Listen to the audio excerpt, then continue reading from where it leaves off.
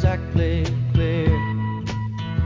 There's a man with a gun over there, telling me I got to beware. I think it's time we stop, children. What's that sound? Everybody look what's going down.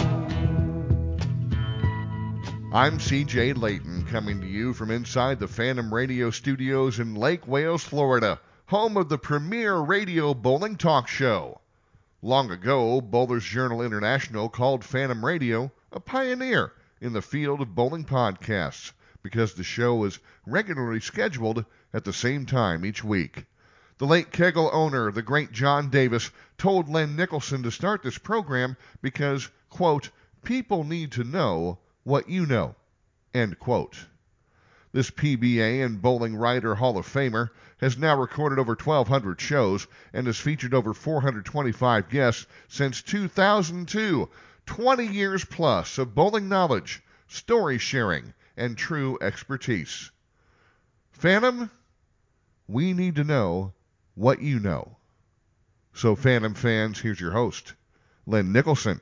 Well, the thank Phantom. you, CJ. And a reminder that Phantom Radio is presented by the Kegel Company, the #1 lane maintenance company in the world. For all of your lane maintenance needs, including 24-hour technical support, you can always rely on the Kegel Company. So go to kegel.net. Well, Phantom fans, this week's special guest has been here with us many times before, and he always gives our listeners a lot of valuable information. And over the years, he has coached many top pros and international players. He's been a student of the game for well over 40 years now, and he's developed many of the modern coaching techniques that are currently being taught around the world. He's also known for thinking outside the box in training and helping bowlers of all levels. And known as one of the top ball drillers in the world, he once drilled for the best on Pro Bowlers Tour for over 8 years. And all this experience has led him to develop a revolutionary new method of laying out the grip of a bowling ball, which is known as the tri-grip. He has also developed a glove with Storm called the Power Glove, and he was probably the very first person to recognize that the reactive series of bowling balls were absorbing lane oil from the lane. He's always busy learning and teaching, so let's get him out here again and see what he's up to. So, Phantom fans, here's my good buddy, Mr. Bill Hall. Hello, Bill, and welcome back to Phantom Radio. How are you doing today? I'm doing really good. I'm sure people are probably getting really tired of hearing my voice. You know, you're being humble because you've said that for the last 4 or 5 weeks in a row, and yet I keep getting more and more emails. This time I got some from around the world. People even know you over in Indonesia, Malaysia, all over the place. But let me thank you again for doing what I'm calling a mini-series. The information that you're passing along to our listeners is huge. And the emails are flying in from all over the place. And your info on Norm Duke and Danny Wiseman was awesome. And this week, please tell us who you're going to review for us, okay? Who we got? The one and only Brian Voss. Because, man, oh, what a game. You know, I don't know how you rate these 1, 2, and 3 because these 3 guys are all top notch over the years, all-time Hall of Famers. And I remember seeing him for the first time when he came out on the road. That's another story, which I'll get to if we have time, but I want to hear you. So let's start with this. What was your first impression on Brian's game when you first saw him bowl?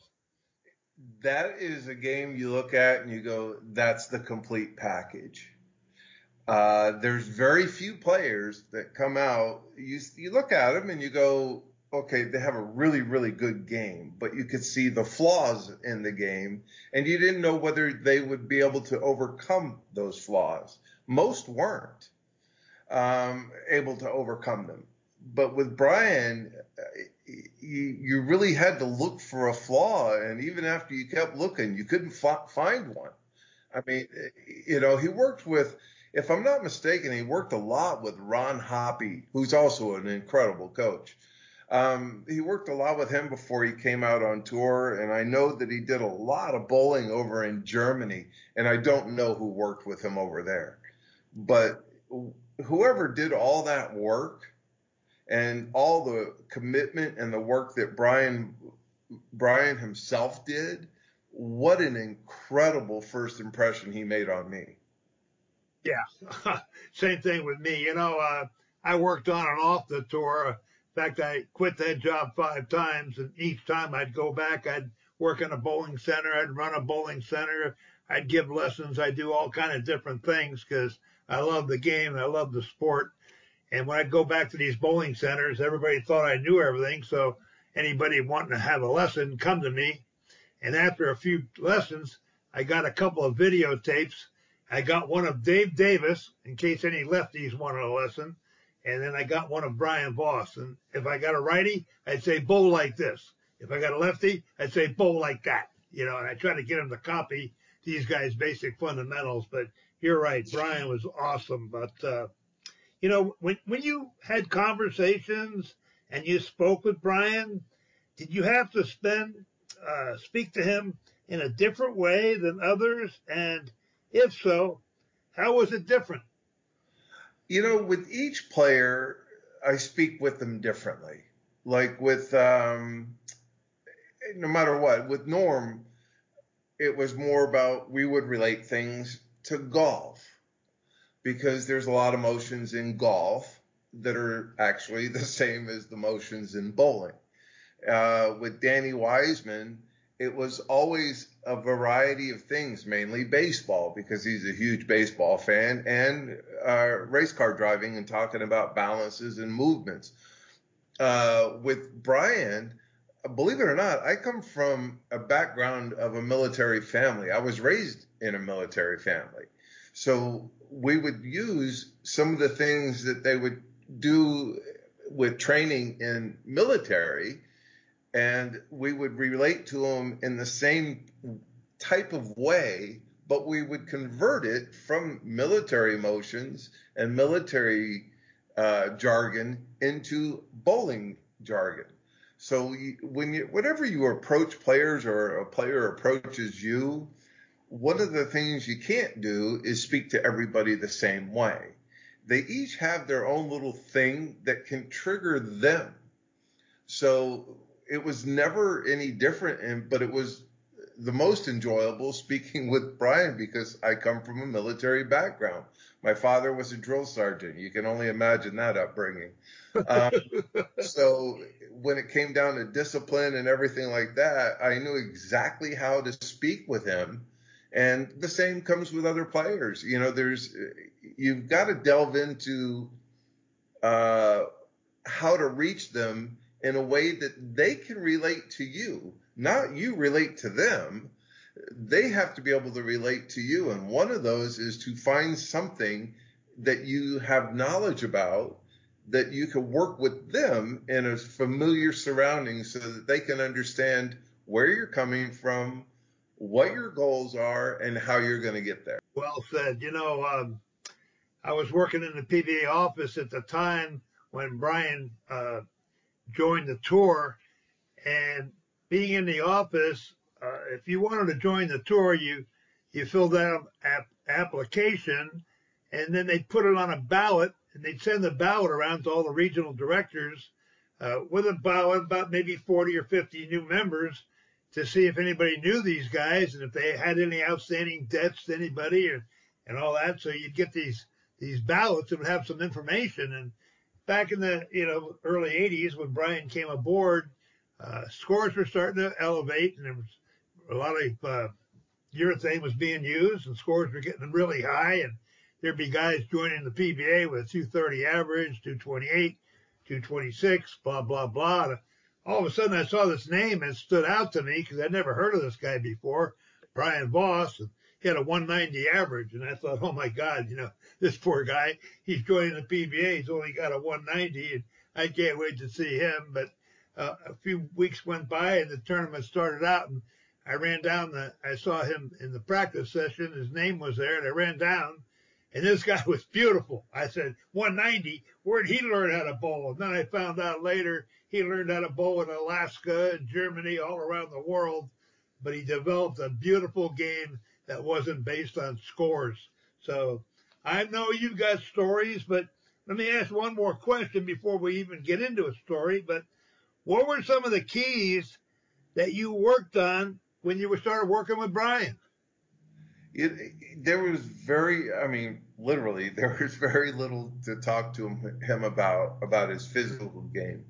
I mean, of course, if he had an issue or anything like that, but, there was very, very little, like, hey, Brian, I need you to learn how to do this or, this and this and this. Before we get to another part of this, if you want to watch somebody that had the beautiful, what I call the 1-2 swing, where it goes back in a nice even pace and it comes through at the speed of the feet. So the speed of the swing and the speed of the feet, there was never a flaw in there. He may have trouble getting the rhythm started, but that was a different issue. But if you want to learn and watch something that you should emulate instead of jerking it back and then jerking it through, let me tell you what, that would be with Mr. Brian Voss, because there was nothing, you pick a player that there was just no flaw in it. But mainly and I have to attribute a lot of this to you, Larry Lickstein, Mr. John Jowdy, Mr. Earl Anthony. It's like some of the terminology has changed over the year. Before, I'm sure you remember when we'd sit in the stands, we would call it lane shape, which is now known as topography. We just had different terminology back then. It's basically the same exact thing, but we were dealing with wood and multiple different surfaces, where now it's kind of very much, you're dealing with basically overall 2 to 3 surfaces, and they're all synthetic. So one of the things that we really, really worked on was how to read all that lane shape topography and understanding where you could and could not play regardless of the oil pattern.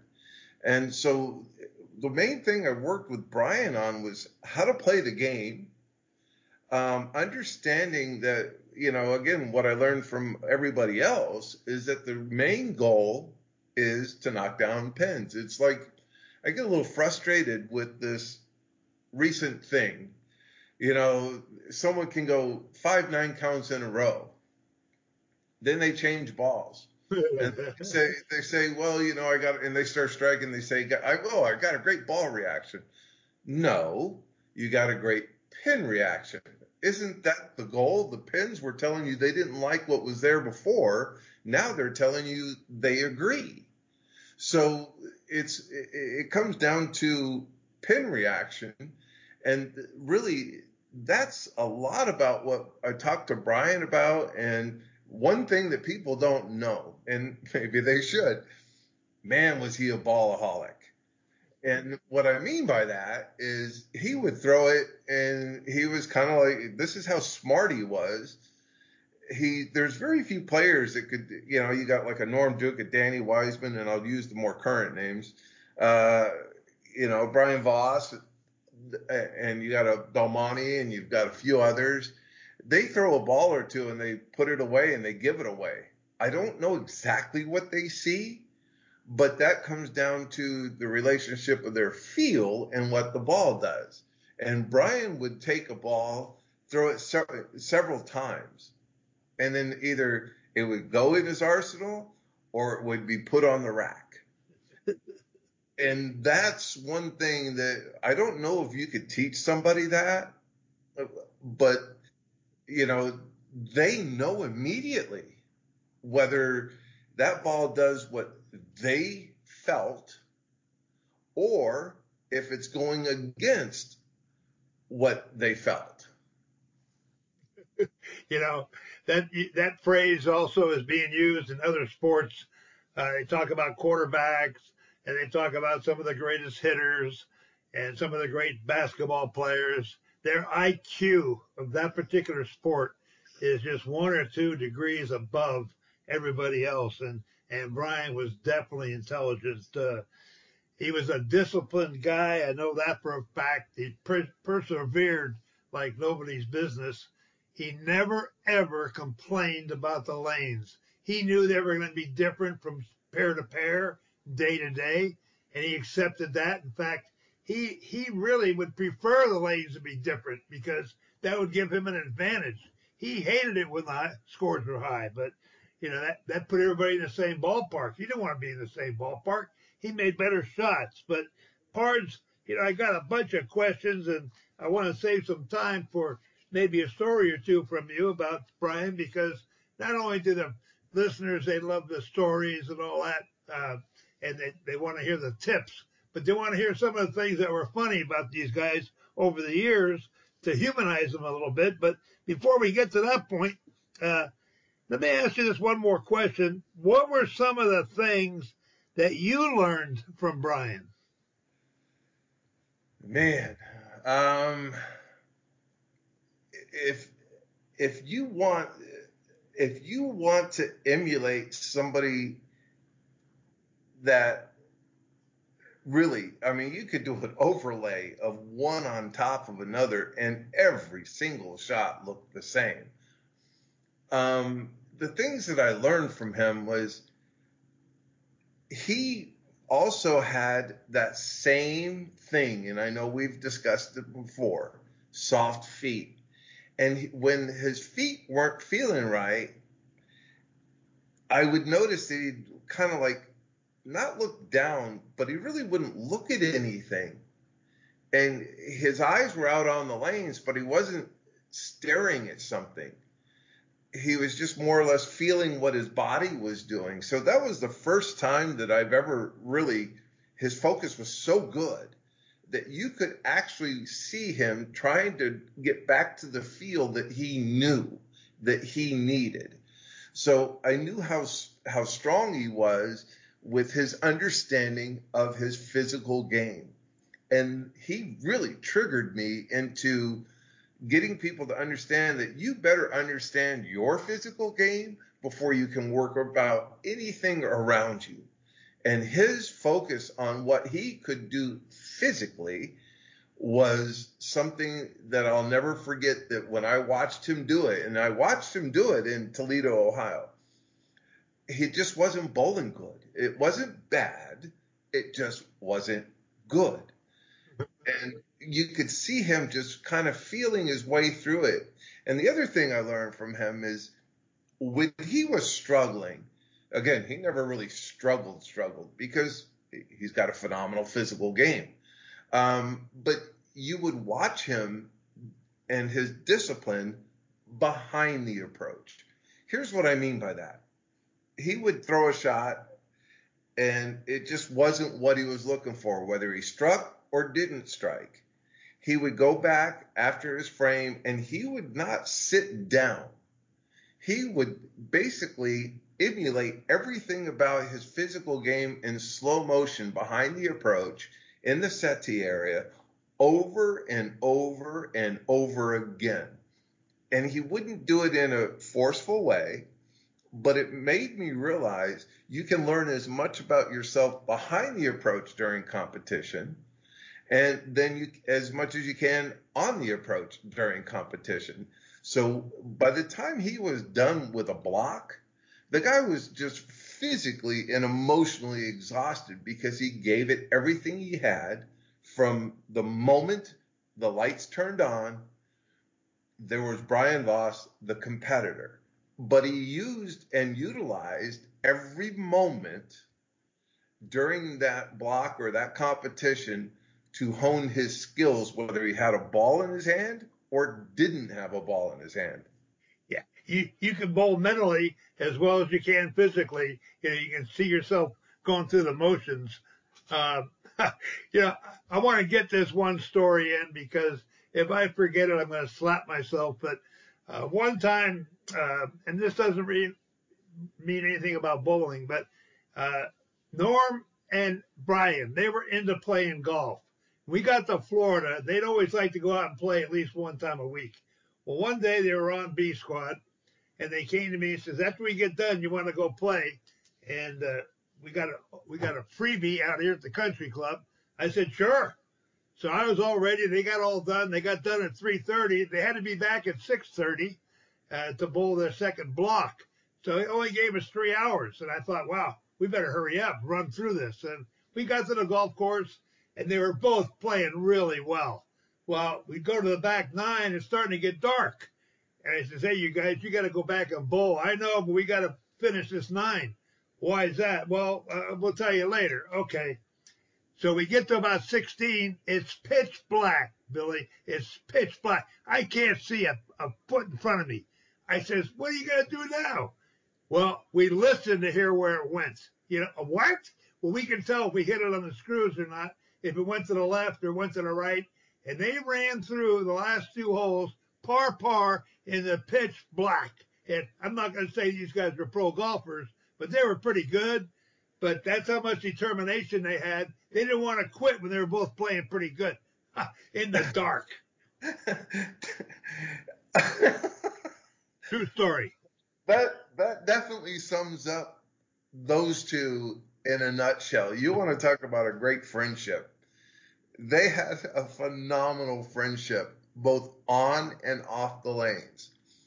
And, you know, they drove each other to be better and better and better and better. And it didn't matter whether it was on the golf course or off the golf course, on the lane or off the lanes. And that's something that really, you know, you see a great friendship like that developed. And that's one that, you know, I'm sure they harassed each other on the side when one made the finals and one didn't. Or if they both made the finals, and I'm sure there was a side bet or two on the side for the game against each other. So, you know, but it's important that you have somebody with you that if you're going to be on the road that isn't a complainer, that is really looking to unlock the answers and to better themselves. And, you know, you could see that relationship with Norm and Brian, and it was a great thing to witness. It really was. Yeah, we were so lucky to be around when they were in their prime. And I love talking about them. I love looking back. I love just having the opportunity to be around those guys, Pards, and having you review all this kind of stuff. And we got another week of this. I got about 40 more questions. We're not going to have time to do all those, but you stay around the phone because I'm going to get a hold of you. We're going to do this again next week. And the old clock on the wall does tell me we're about out of time. And do you have one quick story you want to tell, or you want to save it for next week? Oh, no, I'll tell it right now. All right, let's go. I got plenty of them. We were in Florida, and funny you brought that up.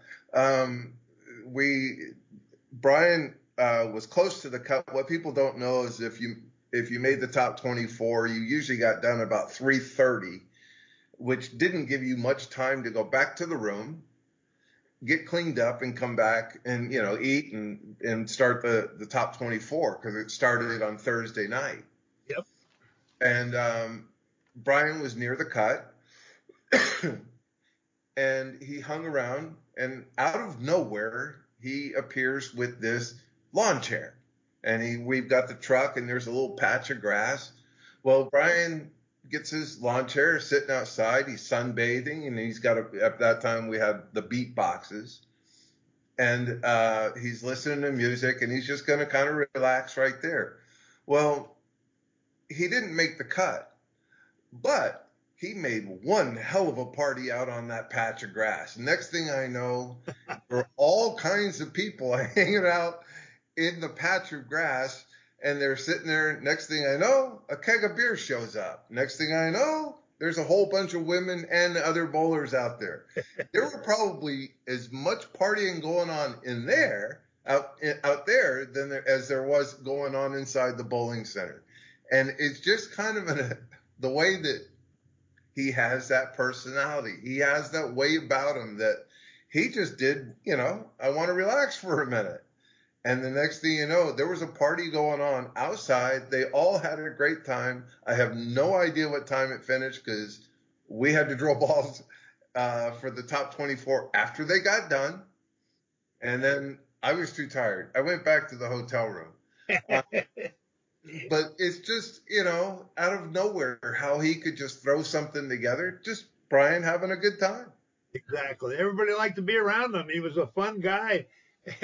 And he was very serious when he had the ball in his hand on the way to the foul line. But after bowling, man, you could go out and have a good time with Brian, whether it's playing golf or going to a theater or going to another bar, whatever you wanted to do. Like I said, he never complained. He was just a wonderful guy. I miss him. And we're going to talk more about him next week. So you stay tuned to the close to the radio because I'm going to be contacting you and have your phone on your hip because we got to set up another appointment to pre-record part. So you got anything to say when we close? Brian has his opinions, and some people attack him for his opinions. A lot of his opinions are right, especially when it comes to the what's going on with bowling and how it's leaning more and more towards an entertainment. It doesn't mean he's wrong. It doesn't mean those with a different opinion are right. What it means is we have different opinions. Boy, you're exactly right there. I see it on Facebook. They just don't know who they're arguing with that because he's more for the whole entire sport, both recreational and professional. But he's leaning toward the game instead of it being silly to make a professional game out of it. And I appreciate his talk. But anybody wants to argue with Brian, they better pack a lunch because he knows his stuff. But I want to thank our sponsors, Storm Bowling, also Brad Edelman from the High Roller, and Dave Kowalski, the bowling guru from Michigan. So from Phantom Radio, we'll talk to you again next week for part 2 of the Brian Voss story. This is the Phantom.